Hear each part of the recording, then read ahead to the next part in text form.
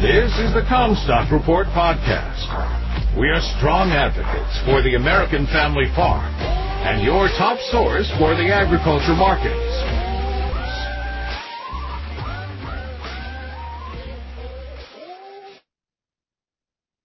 Hi, everyone. Hope you're doing well. This is Matthew Cruz at Comstock Investments. I'm here in Royal, Iowa at our headquarters with Eric Ralph. Eric, how are you today? Good. How's it going this afternoon? I am well, fighting a little bit of a cold, so it is chilly right now for this time of year. It was, I think it got down to 47 here in Northwest Iowa yesterday in the middle of the night, so. Yeah, we're all of a sudden feel like we're in Canada here. I know, right? Yeah, the temperature's doing all sorts of weird stuff. I was listening on the radio how there was a day or two this week where it was actually warmer in Canada than it was in Miami, so. It's temperature's doing all sorts of weird things. So, well, I guess maybe we need to change summer locations. Yeah. Well, let's talk about the price action that we saw this week. You were just telling me how, we were kind of all over the place, but the market really didn't change very much for the week. What did we see? Yeah. So looking at December corn and November beans, December corn didn't go anywhere. We finished the week 0.25% lower than where we finished last week. And, that's something that your dad and I had talked about to start the week was, okay, a lot of times the 4th of July will dictate direction. And right now it looks like the direction is going to be sideways. And that was certainly the case this week. Of course, we've got enough data points coming out next week that probably won't hold true. Or if it does, it'll be a bumpy ride to nowhere. But beans, after the sharp incline late last week, we saw a little follow through to start this week, and then profit taking took over, ended up 25 cents lower on the week in the November beans. So a little bit of a different story there, but that's to be expected after the sharp sprints in opposite directions off of that acreage report on Friday. Yeah, so I think the market's, now that it's digested that acreage report, it's looking for more direction, and we have the July 12th crop report coming out next Wednesday. And so I think the market is looking for reductions in the crop size and the yield, right? So it's not a question of if there's going to be a reduction, it's a question of how much. And do we see it in July? Do we see it in July? If we don't see anything in July, that's pretty negative for prices. That'll be nasty. I would think the market is looking for a reduction here in July, or at least I am. I know it's maybe not as common in July, but this has been an uncommon season, I think, so far. And so I think that necessitates a response from the USDA and making a reduction. We've been analyzing the numbers here, and with that increase in acres, and a little bit of cut in the quarterly stocks that took our overall carryover from that 2.2 billion bushels in corn up to 2.4, 2.5. And so just to take us back to that 2.2 level, we need to see a cut of roughly 5 bushels per acre, I think, in the corn, which would take us from that 181.5 yield for corn to 176 roughly. And so, right. I think that's doable. I guess that's what I'm looking for. Of course, we don't know how the USDA is going to respond. I think anything less than that will be negative for prices, in my opinion. If there's just a 3 bushel cut, I don't think that's going to be enough. But, if we are fortunate or lucky and we see a cut bigger than that, I think you could see a little bit of a rally if we see something greater than 5 bushels. But, I think most people are looking for something. The question is how much. Right. Right. And I would agree. And one of the things that the USDA has done in the past, and it wouldn't surprise me if they did this year, is lead the report off with a disclaimer basically saying that although these yields are our best guess as of the dates of the survey collections or whatever, however they term that, they'll often preface the report with, but subject to change in future reports. And so if we see some kind of lead off like that with a 3 or 4 bushel reduction in yield for corn, then maybe the trade will go, okay, well, they're getting started. Maybe we'll see that much more in August or by September, so maybe something like that would be possible as well. So it's all about trader perception when the report comes out. I think that generally speaking, 4 to 7 bushels is what's being broadcast by most analysts right now. That's the expectation. And that is the expectation for this July report. So I think we'll see something here. And corn's just been beat so badly, especially once we finished the session on Friday last week.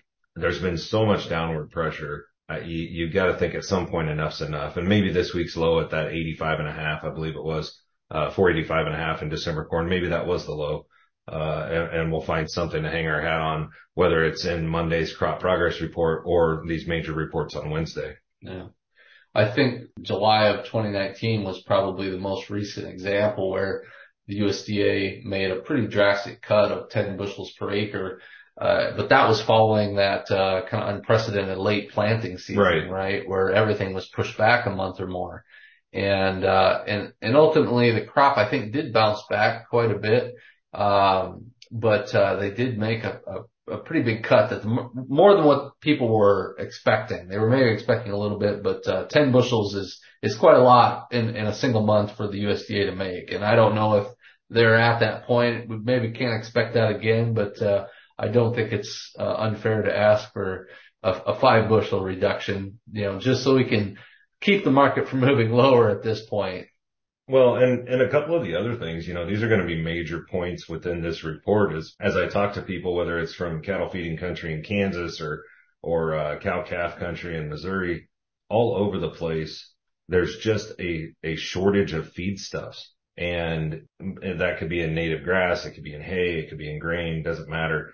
People are having a really hard time getting their hands on feed, and that doesn't really correlate with what we've been reading from the USDA, hearing from analysts, and we're probably going to see some reductions in feed usage because head counts are lower and things of that nature. But until very recently, there's been nowhere else to go with these animals other than commercial feeding operations. And so I think there's a potential there. Also, ethanol grind was huge. Margins are huge. They're not going to back down, especially with this cheaper corn. So you're seeing some increase, at least perceived increase in demand on the ethanol side as well. And you're talking about 2/3 of your corn usage there. And so everybody wants to hang their hat on this export book that isn't overly impressive, but I don't know that it's going to matter much in the end. And according to the discrepancies between the branches of the USDA, we should see a lower carry in as well. So there's a few angles here where I think you could see some bullish surprise for the corn. Talking about the bean market today, that's been kind of confusing here because we obviously last week saw, a pretty big rally. What did we add? At least 80 cents last week or more, maybe $1. And now we're starting to give that back this week. And so, I was really hoping we'd see more follow through this week following last week's acreage report. Just because there really is no more, projected, soybean supply at the end of this year based off of the reduction in acres. And so, essentially they're going to have to start cutting exports or start importing beans, I think, before we run out of supply. That's how drastically tight the soybean stock scenario is. Right. And so it's a little confusing to me where you look at the charts and it looks like it's sold off pretty hard Monday and continued to sell off more here today. It looks like it wants to go down some more. And I think I can only assume it's just kind of shifted its focus from the ending stock scenario and just looking at what's going on in the weather right now. It looks like it's going to be favorable. Yeah, I think that's exactly right. And every day this week was just a stair step lower. We started the week out on a high note. We made a new high and then settled well off of that high on Monday. Of course, we had the holiday on Tuesday, and then you just worked lower Wednesday, Thursday, Friday. Now, after the up move that we saw the week prior, especially on Friday alone, and then that follow through on Monday, it wasn't a big shock to see some kind of a retracement back, some kind of a corrective pullback. Whether it's going to end here or not, obviously we'll find out next week. There is arguments to be made on retracement levels that could have been it today. But then the argument could also be made that we could go 30 cents lower yet. So we'll find out next week. But I think you're exactly right with regards to condition and improvement in the field, weather related stuff.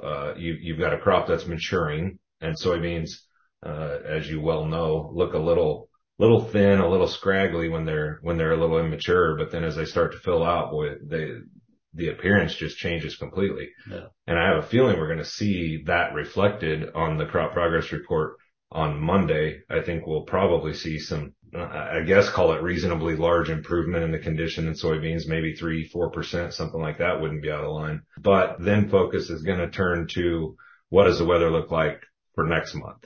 Because obviously everybody knows the beans are made in August. Yeah, I think on Monday you're going to start to see a rebound in the crop progress in both corn and the beans. However, they're still uncharacteristically low at this time of year, right? 50% or 51% compared to, mid 60s, on average, or at least the last couple of years. And so, it's going to take a lot more rain. This 7-day forecast is great, but it's going to take much beyond that yet to really have the crop rebound. And so, but yeah, you're going to start to see that. And that's what the market, I think, is focused on. Just, it's the start of a potential rebound that, could see a partial or full recovery. I think you've got both corn and soybeans sitting at pretty good levels to make some kind of a rebound. There's definitely arguments to be made for both to find support in here. And, I would look for that to maybe be the case. And today we might get a little assist, to start next week from a sharply lower dollar. I mean, you had the dollar down almost a full point today, 92 or something like that. Just a hard break in the dollar while crude's moving $2 higher. I mean, those are major outside influencing markets that the grains just shrugged off today to end the week. So maybe we'll see some response to that to start next week. Yeah, and that's true too. Let's talk about some of those outside influences, right? I think we saw a jobs report today that was positive. And so, does that mean that it's maybe going to increase the likelihood of further rate increases? What do you think? I've got to think so. I mean, the expectation right now is for 2 more quarter point hikes yet this year. I think that would be conservative. So I think the idea that they would do more than a half a point before the end of the year as far as interest rate increases, that's definitely on the table. You've got strong jobs market. They're still saying there's something like 2 jobs for every job seeker right now. Stock market's telling you we're not going to go into a recession as long as things look positive. They're probably going to keep incrementally moving this thing because they do need to hurt things a little bit. And we still have a dollar that's sitting at basically 102 right now as I'm speaking. Until we get that back down to par or lower, we're probably not going to do ourselves much good in the export market. Okay. Well, what else do you think they need to know going into next week? What do they need to be prepared for? Well, this is some of the most chaotic times that we've ever seen in the grain markets, particularly. Last week, I think I read in multiple places that was the most volatile week in the history of the corn market. This is just unpredictable situation where you've got massive data points coming out all in a 2-week time frame, straddling basically 2 holidays. You go back to Juneteenth and now the 4th of July. So you've got these extended breaks or holiday breakup weeks inside of a weather market with multiple reports coming out. I would say just be cautious, be protective, keep your risk in mind with any kind of trading and protect yourself, because as we've seen time and again in all grain markets and really in the livestock too, especially of late, they can move a long ways in a hurry. And what is it? The market can be irrational. How does that go? The market can be irrational longer than you can stay solvent. There you go. Yeah. So, protect your solvency. That would be the biggest thing. And, the cattle market had a nice update today, but really finished the week without any major movement to speak of. And I would look for that to kind of be the case unless we see a massive turn higher in the corn.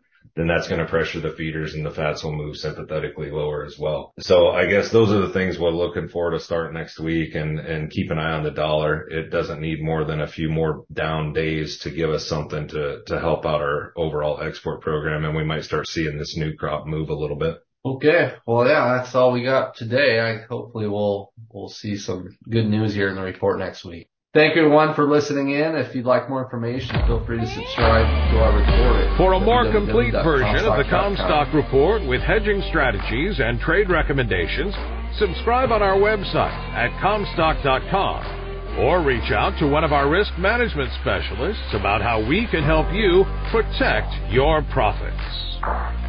Futures trading involves risk. The risk of loss in trading futures and or options is substantial, and each investor and or trader must consider whether this is a suitable investment. Past performance is not indicative of future results.